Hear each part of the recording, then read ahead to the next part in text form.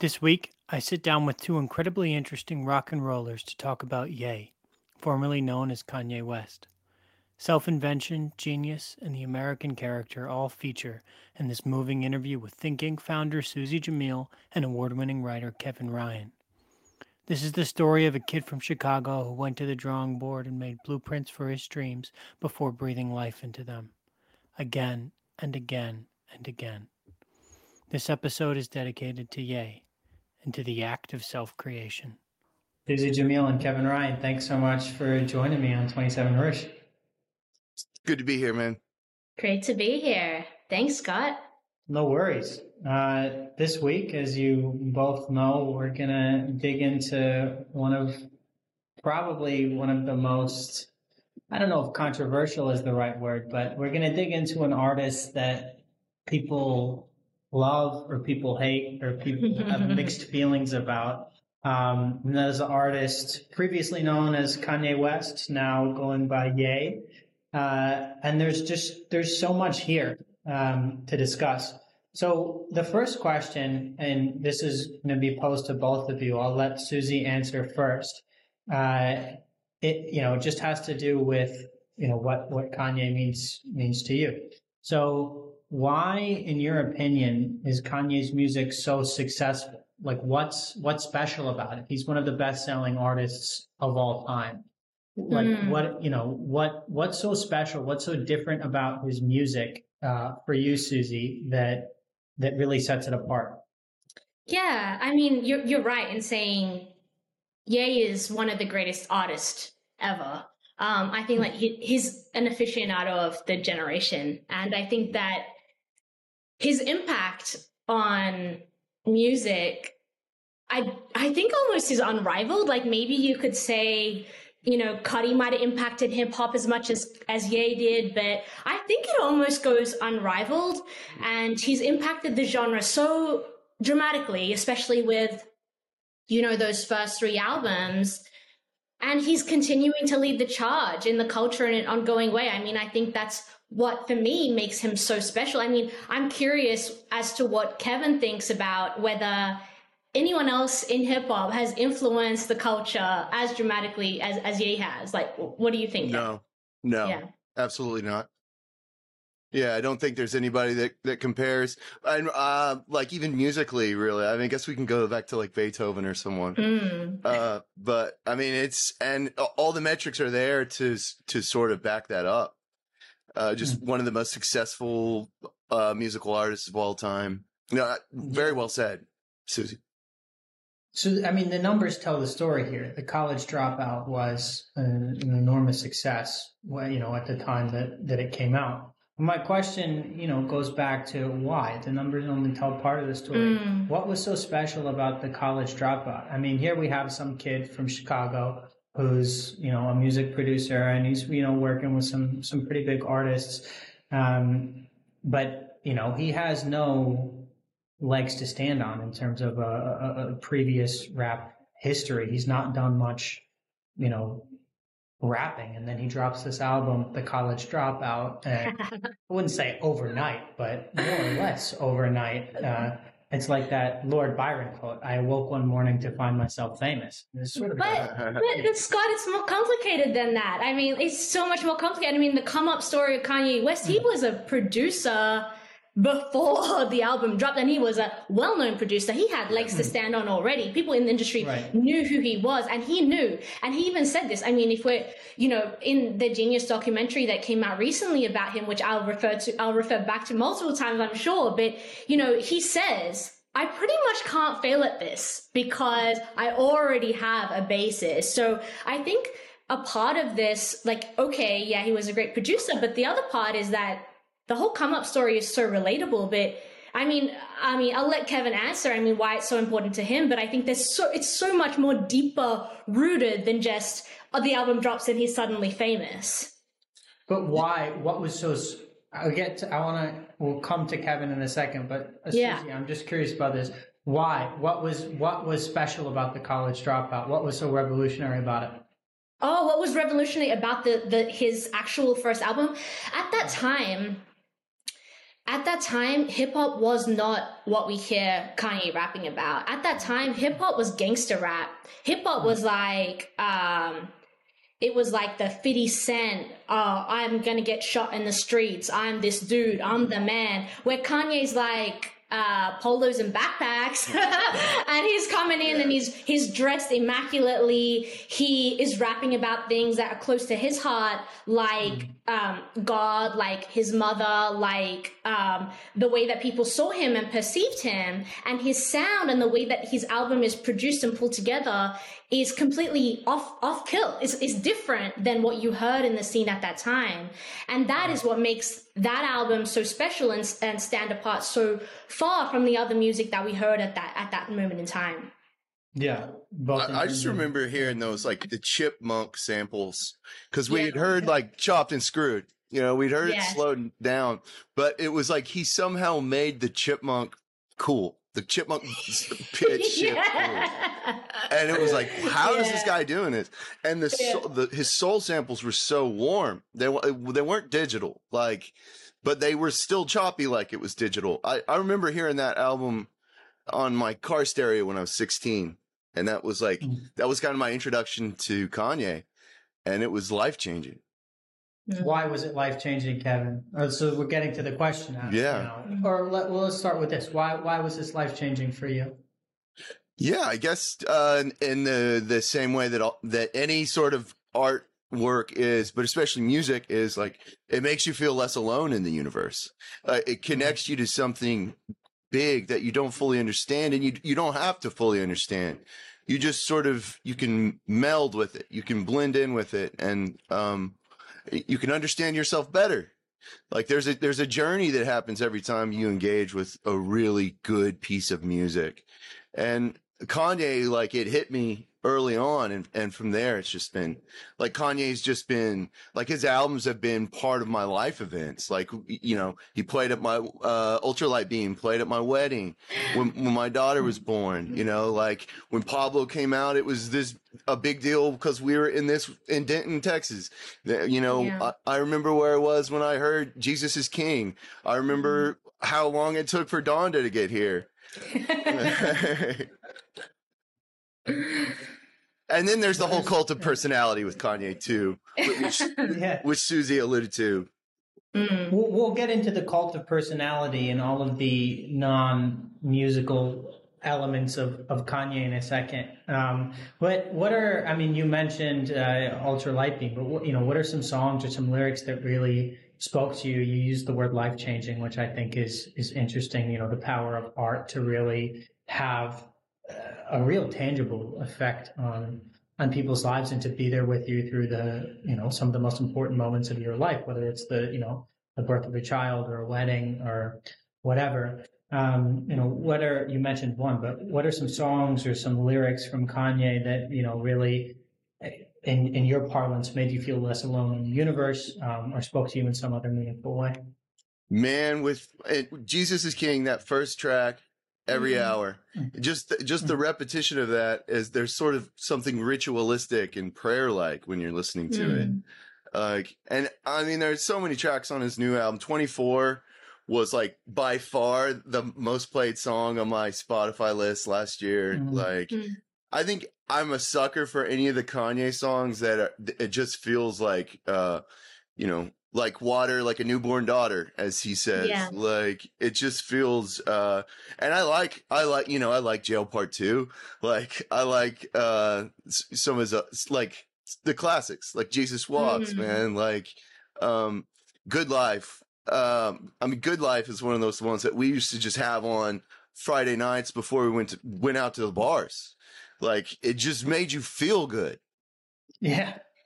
I think it was so interesting that Kevin mentioned Ultralight Beams, because that's a song I think I really, really relate to. And what's funny about that for me is that I'm an atheist. I don't believe in God, right? But I get so into this song. I'll play it on full blast and I'll sing the lyrics as loud as possible.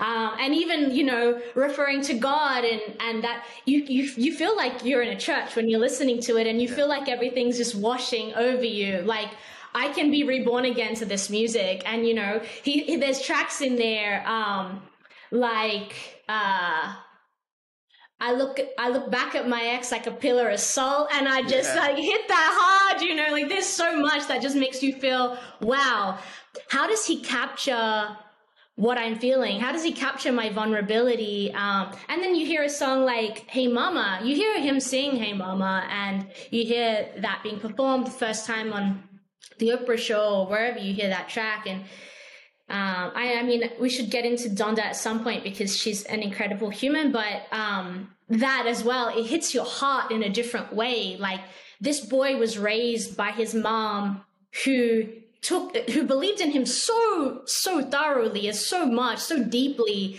that he had this instinctual belief in himself, and that essentially set the groundwork for him to become one of the greatest of all time. Why don't you dig into that a little bit more? That's quite interesting. It's like, I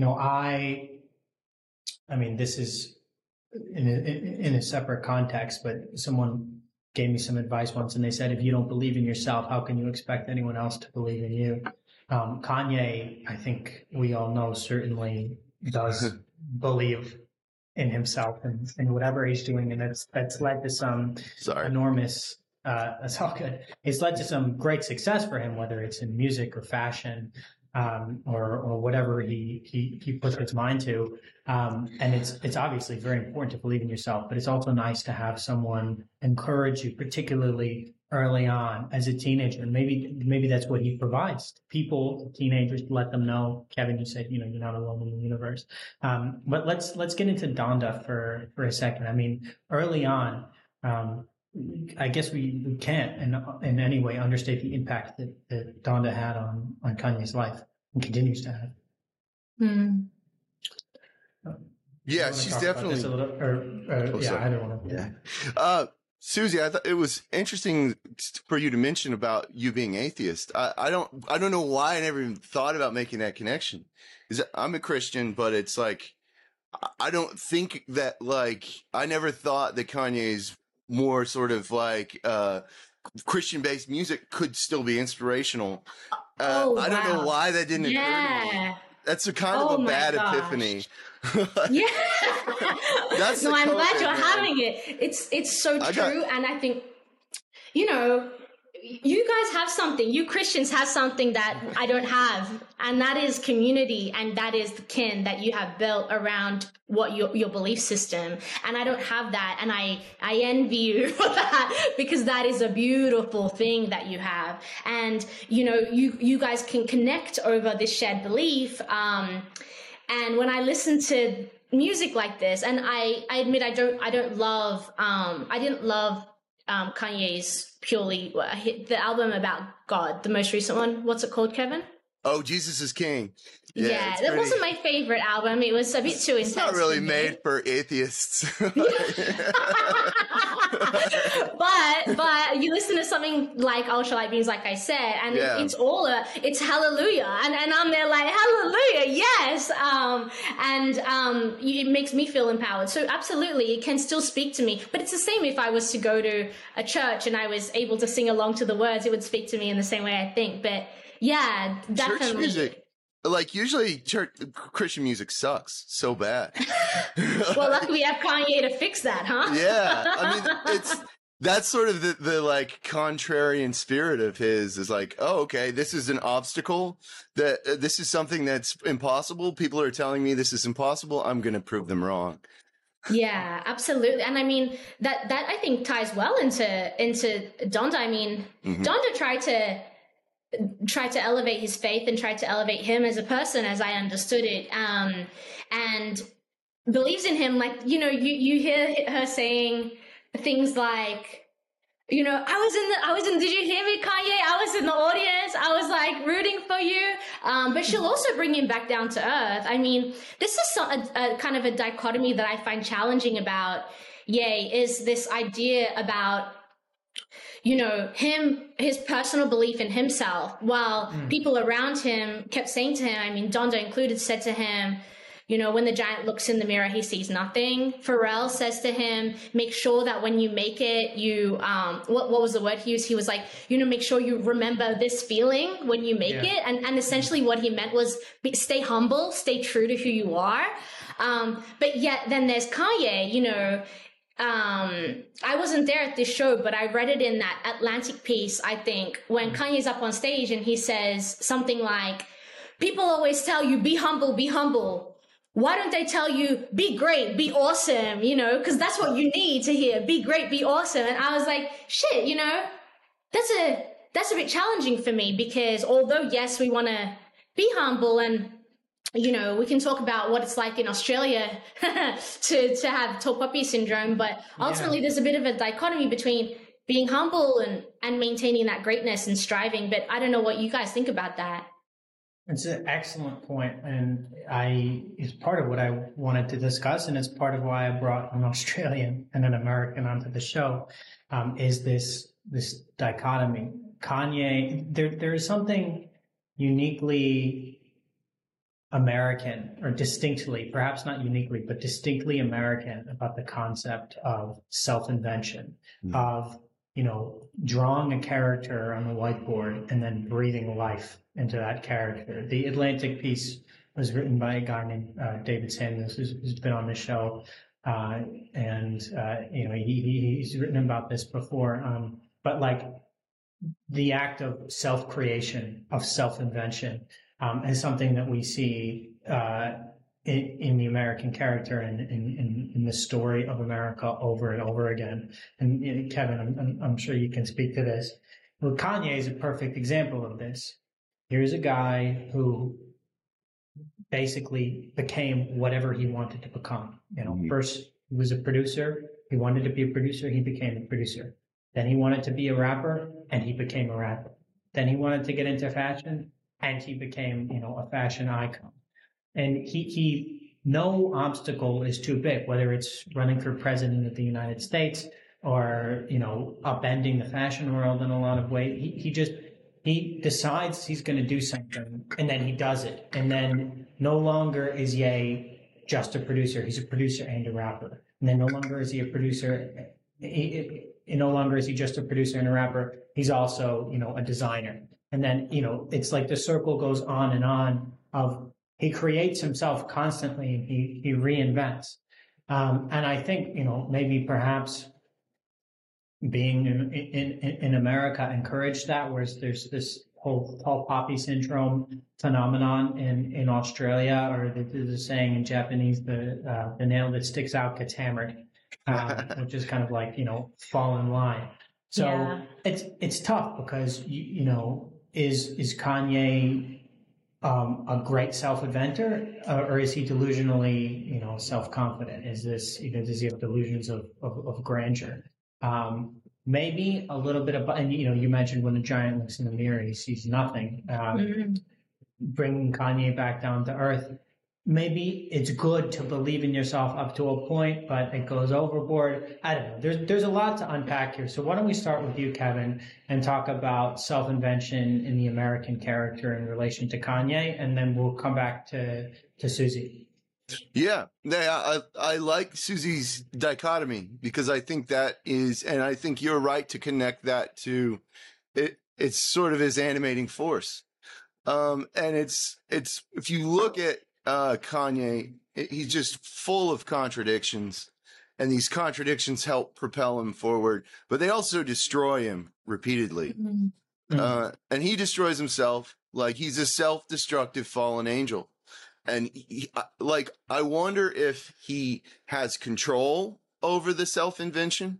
Like, is it something that is he just so taken by it that he has to do it? Like it's a compulsion. And that's not to like downgrade his obvious talent and his hard work. But he sort of, you're right, Scott, in that like in many ways, he seems to have invented himself. Like he seems to have created himself. And I think that goes back to like a dynamic that Otto Rank talks about in Art and the Artist, with regard to like the artist is a special person, and they're struggling, and they feel the need to be a hero by using their talents. And when they do that, they come in conflict with whatever higher power they believe in. and they lose every time. And they have this wonderful artwork that's heroic, but it's not heroic enough. It's never heroic enough for them. So they keep going, and there's a spiral that's happening at the same time they're ascending. So, and the more they fall upwards, the more intense it gets, the more their artistry comes out, the more their creativity comes out. So it's like, I can imagine it's pretty fucking confusing to be Kanye West. There's nothing he believes he cannot do, which is, I think, it's a beautiful thing. But as you mentioned, that obviously, has some downfalls. It's like, maybe sometimes you shouldn't do some things. Kevin, talk a little bit more about the ways in which, or how this is related to the American character. Do you think Kanye is a product of, that this is sort of a hyperbolic version of the, like, Horatio Alger, Abraham Lincoln, Benjamin Franklin story of creating yourself? Could Kanye exist elsewhere? Would Kanye have been able to become, would Ye have been able to become Ye if he were not born in, or if he didn't come of age in the United States? Kevin first, and then Suzi. I think this is the era of America. We don't know how much longer this is going to be the era of America, but for now it's the era of America. And so it only makes sense that Ye would ascend to the height of the like nationality of the era. I mean, I think he would be a character at different points in history. It's actually kind of funny to imagine Ye in like medieval Europe or something. Like, I'm the king, I told you. But yeah, I think it makes sense. I mean, he definitely is an expression of the American spirit. He's like proof that you can do some pretty incredible things in America. Suzi, what if this kid were in? Yeah. Would he still be Kanye? You're right in touching on earlier the idea of tall puppy syndrome, because that's a reality in Australia, and I think probably in England as well.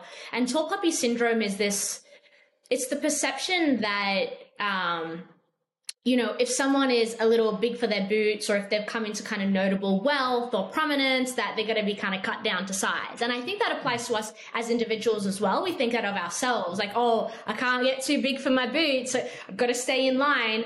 And we really, really value the underdog. And so I think what's interesting here is that Kanye's come up story of being the underdog is almost irresistible to us, and especially to me as an Australian. It's like, I want to root for him when he's in those offices trying to play his music to people and people are just not listening to him. It's like, listen to him. Can you not hear the genius? And so I think in that sense, yes, we experience the same come up stories. And that's not to say that we don't have great Australian rap. It's not to say that our history isn't filled with suffering, just like it is filled with suffering for the African American peoples. And so there are some similarities, but no doubt the idea of I am the greatest and I'm going to tell you I am the greatest doesn't exist so much in Australia. I think that is the truth. But, it's no doubt that we still can take his tenacity as inspiration, and I think a lot of Australians probably do. I mean, he still sells out stadiums here, and so obviously people are engaged with not just his music, but him as a personality, as an individual. And so I think there's lessons to be learned there. Well, is there like a comparable version in Australia of Kanye? Like a big musician or something? There's like big rap groups like Bliss and Esso, and but what's interesting about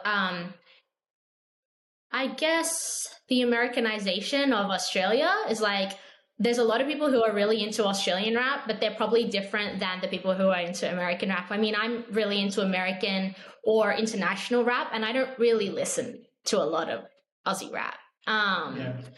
So I think there's a big cultural difference there. But, although I mentioned that we do have a history of suffering, it's is very different than the story of the African American people. In Australia, our story of our First Nations people is more comparable to probably your First Nations people or the Native Americans than what African Americans have been through. And so we don't relate as much to those stories, or we can't tell those stories as much, I guess. Well, Suzi, let's harp on this for a second. You raised an interesting point, that Kanye is rapping, or is rapping. I feel like I use that name interchangeably, where I shouldn't. He's rapping about, one could argue, socio-political issues that are very particular to America. Or, at the beginning, very particular to, his upbringing in Chicago, his experiences. Here you are, 10,000 kilometers away in Australia. Particularly with the earlier stuff before, it became this world phenomenon. Do you feel in Australia that the issues about which Ye is rapping are still relevant to you in a totally different country and different context? I don't believe in a lot of the values that Ye currently holds, but one value I really believe in is our shared common humanity, and he talks about that quite a lot. And I think that is something that makes what he raps about, or how he raps, incredibly relatable no matter where you are in the world. So I think that, I know I'm not directly answering your question, Scott, but I think that that's really the crucial element, because you hear a song like Through the Wire and you think about overcoming adversity, and that's something we've all been through. I mean, you hear just the songs that we've mentioned, Ultralight Beams, you relate to, that washing of the sins. Hey Mama, you relate to your relationship with your family and your loved ones. And so what comes through in his music is stories of shared humanity, and that itself can't only be directed to one country, because they're values that we all share, the ideas that we've all kind of been through, right? But I think what's really different is the suffering that his people have been through is different than where I was born, and that I think is distinct. And I think that in Australia, we don't have anyone who really pushes themselves as the greatest of all times, like you all do in America. And it's not just Kanye though, right? Like you've got Kobe, you've got Jordan, you've got you've got Trump, you've got so many. But also you guys are producing ultra geniuses, and I wouldn't put past those people to call them that. I mean, you're producing, maybe not Trump, I'm sorry, but other people. Genuine, Michael Jordan is a genius in his own right. You guys have people like that. And in my space, there's people who look at intellectuals who say, oh, that person's crazy. I say, actually, no, they're just a genius. And you just can't see it like that. So yeah. That overlap is interesting too. Just the clash of genius and crazy, at the very least, neurotic. And in some cases psychotic. We'll talk about it, Kevin. Let's get into it. Is Kanye a genius? Yes. Kanye? Yeah. Yes. And I think he's a genius in the sense that he doesn't have control over his genius. He it's something that moves through him. And it moves consistently through him. And like a lot of people who are very talented, he gets into all kinds of shit and then gets himself out by being monstrously talented. My Beautiful Dark Twisted Fantasy. Is that the price? Oh, sorry, go ahead. My Beautiful Dark Twisted Fantasy is the perfect example of a genius in every sense, like a tortured genius, but also somebody really having fun with their excellence. What were you saying, Scott? No, I was just saying, this expression, you can't make an omelet without breaking a few eggs. Maybe, in order for Kanye to be Kanye, he just barrels through whatever he needs to barrel through. Well, sorry, I wonder what Kevin thinks about this. I'm curious because we would be remiss not to mention his bipolar and his mental illness. But I wonder about what, Kevin, you think about the loss of his mom, right? His mom dies. Yeah. And everything changes, right? do you think everything changed? Because I feel like once his mom died, it was like a string detached, and then it just started unraveling. Because even you hear him say, like, when he does his work with Cuddy, you hear him say things like, you know, I have my wife, I have my kids, I have my plaques, and I still feel suicidal. Like, that just cut me so deep when he said that, because it felt like an unraveling of someone who was just looking for whatever this was, the striving for this happiness. And although he tried and he succeeded and he tried and he succeeded, he still missed a huge part, which was being able to leave behind this sadness. But what do you think? I'm challenged by it. Man, his stuff with Cuddy, when the two of them get together, they're able to like sort of exercise their the darker parts of themselves. Yeah, I love that. Yeah, it's great. Yeah, I think after the death of Donda, that's when the Taylor Swift incident happened. You know, he was drinking Hennessy on the red carpet and just lost his mind a little bit, and then the entire world just, you know, I mean, the president called him a jackass. Like Obama, Yeah. Obama called him a jackass, right? That's right. And He did. I forget which presidents have called him what. Yeah. But then he was humiliated. Like just that clip of him on Jay Leno, and Jay Leno was just like basically heckling him into apologizing. And he vanishes, goes to Hawaii, and makes one of the greatest albums ever made.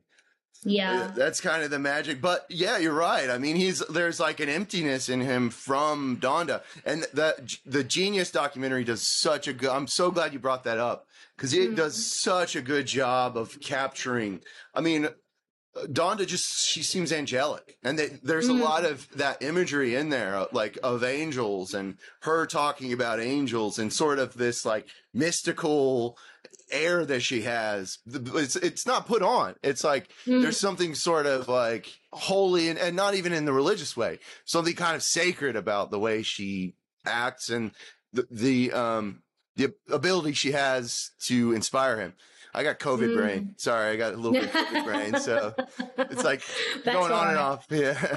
We all got a bit of COVID brain, don't worry about it. Oh yeah. Yeah. I wonder whether this thought just popped into my mind. I wonder whether that unraveling is just something that's exclusive to Kanye. I know this is our topic, but I wonder if that's more distinct through society. I mean, you guys both know more about politics than I know, but I mean, thinking to the incident where Will Smith smacks Chris Rock, I mean, that's an unraveling. I mean, the fact that, you know, your country elected a TV star and a millionaire as the president, and maybe that is a sign. I don't know. Maybe it is or it's not. But, you know, maybe there's more to it than just Kanye, but I'm not sure. I think with anybody, I mean, this is not to excuse poor behavior in any way, and I think bad behavior should always be condemned, particularly some of the harassing behaviors that he's demonstrated towards his ex-wife. Yeah. Just to go on the record and say that, not a fan of that. But I think that when you look at any celebrity or anybody with a public profile, it's easy to sort of look at them as if they were a character in a movie or a character in a book, because to a lot of us, that's exactly what they are. A lot of us will never meet, or most people will never interact personally with professional athletes, high-paid actors. Suzi, you're an exception because you run an event company, but like the general populace, you don't interact with celebrities on a daily basis. So they are characters in books and magazines and movies. And because they're characters, we tend to think of them not necessarily as people, but as, as we would think about, somebody in a movie. And the result of that is to, I guess, fail to recognize that they're human and they're fallible. And Kanye West is extremely fallible. I mean, you talked about this earlier, Kevin. The guy is not without his faults. And he also suffers from, as you mentioned, Suzi, multiple mental health disorders. And so which I'm not faulting him for those. I'm just saying he's not he's a human, just like us. He is a superstar, and he is a genius, music creator, fashion designer. But he's also with the same, faults and blemishes and complexities that the rest of us are. Yeah, I think something that Kanye does, that kind of relates to what we're talking about, is that, he tells people the truth about who he is. Like, he's the one who's out there telling us, I'm the greatest, yes, I'm flawed. Yes, I had these suicidal tendencies. Yes, I was on the drugs. Yes, I was on the Henny. He tells us the truth about who he is. And I think that there's something that's refreshing about that, but maybe something a little scary about that, because we don't know how to really handle that truth as it is. So I think that's interesting. The level of transparency of despite, what are problems with Percocet or weight gain or Henny or whatever it is. Yeah. I'm still the fucking OG. Like, I'm, he's Ray Dalio is the CEO of Bridgewater. I'm not a huge fan of the guy, but one of his, not that I know him personally, but he wrote this book called Prince of. That's how we all make our judgments. Well, there was a funny thing. It was like he was talking about the Great Recession. I'm like, is that the story of your hairline, Ray? I'm kidding. That's mean. That's funny. No, that's me. But one of his things is radical transparency, radical honesty. Just like this thing of Bridgewater's crazy hedge fund in Connecticut, where they get a little weird. They're like, everyone has like a baseball card that of like stats on what they're good at. They're good at quantitative, qualitative, whatever. Oh, really? Everyone else in the company is constantly like ranking them, and your stats are available to them. It's very strange. It's sort of like a Black Mirror episode. But one of his thing is like in a meeting, you should always speak up. Whether you're the lowest end on the totem pole, you're like it's your first day of work, you should still speak out against the CEO. And anyway, the point of that is that you should always like be radically honest. And there is, there's something confronting and jarring about like, someone who's not agreeable, someone who's sort of like abrasive. But Kanye is extremely abrasive. But there's also something appealing about the level of access that he gives us into his own life. I think the movie is a great example of that. The 3-part trilogy, Genius. The trilogy was made by Kanye's friend Simmons, and one could think that if you hire your friend to make a documentary about you. By the way, Suzi's a great documentary maker. Thanks, for putting that out there. Blog for Islam. I appreciate you. But look, if you hire your friend to make a documentary, you could just have them make it very flattering and tell, shape the narrative. This was not a flattering documentary, particularly part 3. And so I think maybe that's you talked about this, Suzi, maybe that's one of the appealing things of Kanye, is that he's very open about his flaws. He's just another, guy trying to figure it out. I don't know. What do you guys make of this? About the fact, particularly part 3 of the documentary, that this was not overly self-congratulatory. It showed Kanye in his complexities. It showed his a little bit of institutionalization, and talking about drinking Percocet, some of his other mental health issues. The movie didn't sort of like brush that under the rug, cover that up. What do you think that's what's appealing about Kanye, or one of the things that's appealing is that he's so open about his flaws? I don't know if my question makes any sense. Maybe no, it does. I'm my ass here a little bit. No, it makes perfect sense. Yeah, it's tricky, because I agree. I think it's part of what gets him in trouble, gets him in a lot of trouble. And I don't know. I mean, he's famous on a level that's like unimaginable for us, for most people, like, except for I think of him as American royalty. Like, he really doesn't live in the same world as us. And I mean, he's just like, if you look at his family tree, it's ridiculous. like he was married to somebody who was connected to the O.J. Simpson trial. Like, like it's just like, and all these connections. Like he hangs out with Dave Chappelle, like randomly. I heard a story about him going over to what's his name? I'll remember in a second. But he can just sort of like do what he wants as a result of his art. So it's like it's hard. It's hard to tell. Like, I mean, he could very well control his narrative if he wanted to at this point. Like he's powerful now. If you guys have watched the Drink Champs where he name drops and they like have a ticker up where he's like name dropping, he's like Elon Musk, Sade, whatever names like he's mentioning all popping up. And I don't know what it ended on, but it was like over like 60 name drops. And yeah, he was talking about how just has it's his Drink Champs episode. Nice. I'll look that up. That's cool. Yeah, for sure. What I love about that podcast is it's about giving people their flowers while they're still here. Nice. And I think that's really special, like showing appreciation and love to people while they're still here, not just at their funeral. And I like that. But anyway, yeah, so he talks about how his house is just this little box, and he travels around the world, and he went and met the head of he went to I forget where he was going, Scott, correct me, but he went and met the head of Balenciaga wherever he was in Paris, I think, and he turns up and he doesn't have any underwear, and the head of Balenciaga is like, that's okay, so he just wore free Balenciaga underwear for that like 2 weeks that he was there. And it's like, that's my goal, is to be able to go anywhere in the world and to have people who would take me in. And I was like, yeah, Kanye, you come to Australia, you can come stay at Suzi's crib. That's all right too.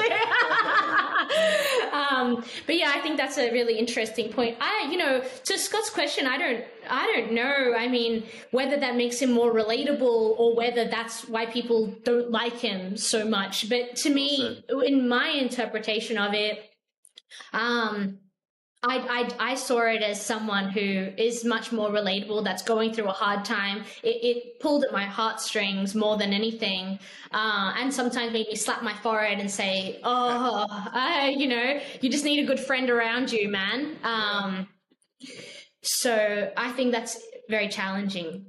Suzi, so this is and it's an interesting thing to get into. I also liked that Drink Champs episode of, him talking about, there was a thing about like, I don't have a house. I don't believe in the concept of a house. Like, I want to be a nomad. Yeah. Well, I mean, I've sort of lived my life according to that philosophy. And then when I heard that episode, I was like, this is cool. I just got back from a 7 or 8 week trip in America where a very small portion of that time was I like actually paying rent. I was just staying with friends in different places. In DC, I was staying with my brother. In LA, I was staying on a friend's couch. In New York, I was staying with my dad. And it's nice to be able to stay with people, but that's totally irrelevant. Suzi, you mentioned the word relatable twice now in this interview. I wrote it down on my little notepad. And so you're going to put a little ticker up every time I say relatable? Well, I mean, but it's a good point, because here's this guy, as you've described, Kevin, who does not occupy the same reality that we occupy. He goes to Paris and doesn't have underwear and gets a free Balenciaga underwear. And he goes on a date with Julia Fox, and then they come home and his gift for her was a whole walk-in closet. I know! Wow. And so, this is not, he's not working 9 to 5, punching in and punching out like some people. He does occupy this weird, not weird, but just a space that's different from the space that a lot of people occupy. And yet, here you are, Suzi Jamil, saying that this is really, he's relatable. Yeah. So what about, I mean, I think maybe something that people take issue with in Kanye is, I have nothing in common with the guy because, he's just so obscenely wealthy or so obscenely powerful or so obscenely influential that like he doesn't speak to my experience. And yet one of the best-selling artists of all time. He does speak to people's experience. Yeah, absolutely. You referred to him as life-changing, Kevin, and you, Suzi, have said he's relatable. So how is Kanye relatable to you? Is it these universal issues like persistence through the wire of like really working hard for something or struggling, going through, you know, some sort of difficult period in your life? How have you found Kanye to be relatable, Suzi? Well, I don't know if you or Kevin ever do this, but sometimes when I'm going through a bit of a hard day or I just feel like giving up, I think, what would Kanye do? WWKD. And I think, well, Kanye would pick up the phone again and call someone else and ask them for some time. Or Kanye would sit there and play his track or show people what he's good for. And sometimes I feel like I go through the same experiences. It's really challenging being a young female entrepreneur. There's a lot of things that we come up against and a lot of things that try to push us back. It's hard being a young person regardless in 2022. It's hard being anyone in 2022 after going through a global pandemic. And oftentimes when I feel like I've had enough, I can't do this, it's too many pushbacks, too many hurdles, I think, well, Kanye went out there with nothing, man. Like, he had great skill, great talent. It was just exuding out of him, the talent. It was so clear, but people wouldn't take him seriously. But he believed in himself. And that's sometimes all we have is our own self-belief to get us through that adversity that we go through. And time again, I fall back on that. You know, you take time out and you think about people that have gone through it hard. And that's why I think that documentary meant so much to me, because you would never ever be able to create a documentary like that again today. Back then, people didn't say, oh, get the camera out of my face. Oh, don't film me on your phone. Today, you can't even hold a camera or a phone up to anyone without them freaking out that you're going to record them and put it up online. So that was such a beautiful creation that Kuti made, that today, no way, Kanye would be like, we've got to have all our papers in order first. We've got to have lawyers look everything through before you point the camera at me. It's like, guys, like, we're missing so much opportunity. So I think to me, that's why it's relatable, because I've been able to see the journey of come up. I've been able to see the fall down and the come back up. And also we've all done things that we regret in our lives, or we've all said things that we look back on and we're like, oh shit, maybe I should not have done that. We've all had fallouts with our family, our friends, and he's gone through all of that. And so that to me is so relatable. But Kevin, what do you think? Is it the same for you? Yeah, I love that. I love that inspirational aspect. I go onto the Kanye subreddit all the time, and anytime he starts fucking up, they're on there and they're like, "Come on, Kanye, you know, you've helped me so much in my life. What can we do? Let's do something for Kanye." And that's a wild reality that happens. Like, that we want to save these people who we don't even know, but we know them so well, you know, like the death of a celebrity, just who we care about, really tears us up. No, that's a really cool way to see that. And I choose to see the optimism and the creativity in Kanye as well, or in Ye as well, where it's like, I think a lot of people are quick to just write him off as an arrogant jackass or an asshole or whatever. And that's fine. Anybody can believe that. That's totally fine. But I think there's so much more to him. And it's really cool how you said that. Yeah. But how does he inspire you? I'm curious about that. Like, has he had much impact in your career decisions or your work? Or like, I'm really curious about that. Yeah, no, hugely. I use, and a lot of in my profile series, I did a profile of like guys like Jordan Peterson and people like that. And I structured the whole thing around My Beautiful Dark Twisted Fantasy. So, like, yeah, like Power. The profile on Peterson was Power, and it was just about power. Like, no one man should have all this power. So yeah, and I did another series more recently, and I actually got to interview Kanye. What? Yeah. Oh, cool. Yeah. He was speaking at, very briefly, it was just a very brief interview, but it was at Joel Osteen. You know who Joel Osteen is? The televangelist? Yeah. Oh, televangelist. Yeah. No, I don't know who he is. Yeah. He converted like the old Houston Rockets stadium into a mega church. Oh, cool! Wow. Yeah. So Huge. Kanye was like in the middle of his like Jesus phase, and he was like hitting up the church, and I could tell he was probably going to go for either him or Kim Kardashian were going to go for politics soon, because they were super friendly. Like, wow. Yeah, it was a cool experience. That was like one of those like mind blowing things as well. He's a fascinating guy. Like the pace of his life is just too much to keep up with. That's what I found. Like even for this interview, I was like, okay, let me like think about all the Kanye things, and it's just too much to think about. Too much, yeah, absolutely. Look, Suzi, I want to be, and Kevin, I want to be respectful of your time. I know we all have promises to keep and miles to go before we sleep. But before I release you off into the wild, just one last quick question relating to an Australian artist, the Kid Laroi. He popped into my head. I might be seeing him next week or the week after at Dark Mofo. Kevin, if you don't know, it's this arts festival in Tasmania. Nice. So maybe this. I don't know that much about the guy's music other than the fact that it's very catchy. But as I understand it, here's this teenager who is now like an international celebrity, like a male Billie Eilish. Is this an example of someone who cut through the tall poppy syndrome and self-invented, or what's the story? Yeah, I mean, I don't know much about the Kid Laroi, to be honest, so you're asking the wrong person, Scott. I'm sorry, my taste in hip-hop doesn't come down to the kids in this generation. I don't even know much about Billie Eilish. I'm sorry. Can you ask me about Kendrick Lamar, J. Cole? Because I know I can talk about that all day. So I don't know, but I mean, maybe in the sense that there is a new generation of hip hop, of these kids kind of setting the stage for a new version of what hip hop is and will be into the future. And that's kind of the TikTok generation. And I think that a lot of us more old hip hop heads might have a bit of a chuckle about that, the new generation of artists, but props to them because they're cutting through and they're getting the airtime that they need. And I think even, Kev, when you go back and watch that Drink Champs episode, you'll see Kanye's like, stop talking about TikTok, Yeah, stop talking about freaking TikTok, man.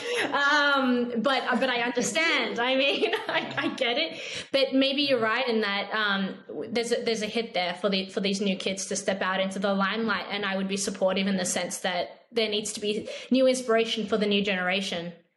Yeah, absolutely. All right, with that, I want to conclude by asking for some favorites. Suzi, favorite Kanye song? Oh my gosh, I wasn't expecting this. Yeah. Okay, favorite album. Can I name 3? I think that Life of Pablo is underrated. I think that I think that Donda is an excellent album, and I think that probably my favorite is College Dropout. And the best album that he's ever produced is Twisted Fantasy, Dark Twisted Fantasy. That's the best album he's ever produced, but not my favorite album. Two different things that. Okay, I'm sorry, Kevin. No, that's awesome. That's so awesome. I love that. I love everything. I love every part of that answer. Yeah, Pablo, totally underrated. Yeah, Pablo is probably my favorite. We didn't talk about Yeezus at all. There's it's like, that's the thing with Kanye. You can't cover it all. Yeah. What about you, Scott? I don't know, to be honest. I don't know. I don't listen to that much Kanye. I learned a lot in this interview. I learned quite I mean, like, I don't dislike him. I like the songs that I hear, but I'm not a hip hop head. I've only gotten into it recently. So I listened to the College Dropout at the gym this morning. Nice. And that's awesome. I liked it, but exciting. I won't attempt to, be a faker and give an answer that I can't really stand by. I haven't listened to all the discography, so I wouldn't rank one above the other. College Dropout was interesting, though. I enjoyed it. It's a great album. Can I say one more point, and I just want to get Kevin's opinion on this, is I think that the main point I take away from Kanye, and tell me if you feel the same or maybe I'm totally missing the point, is that Kanye sees like life is fleeting, right? Like he thinks that he must do his best and be his best because life is fleeting, time is fleeting. And I think that that ultimately is the point of Kanye. It's like he constantly wants to make the world as good as it can be, especially through his art, and he wants to be the best that he can be. But I think that's my main kind of takeaway from Kanye. Kevin, what do you think? I like that. I like that take. And that's mine's generally the same. It's optimistic. Even when he goes dark, it's he's moving forward. I don't think he can slow down his acceleration. I think it's too fast for him. I think he moves too fast for himself, and that I think ultimately he is always going to do the right thing. So I don't think I'll ever have to stop listening to Kanye West or Yeezy, Yay. Jesus, whatever the fuck you want to call it. Suzi, Jamil, and Kevin Ryan, thanks so much for joining me. Thank you. Thank you. Thank you.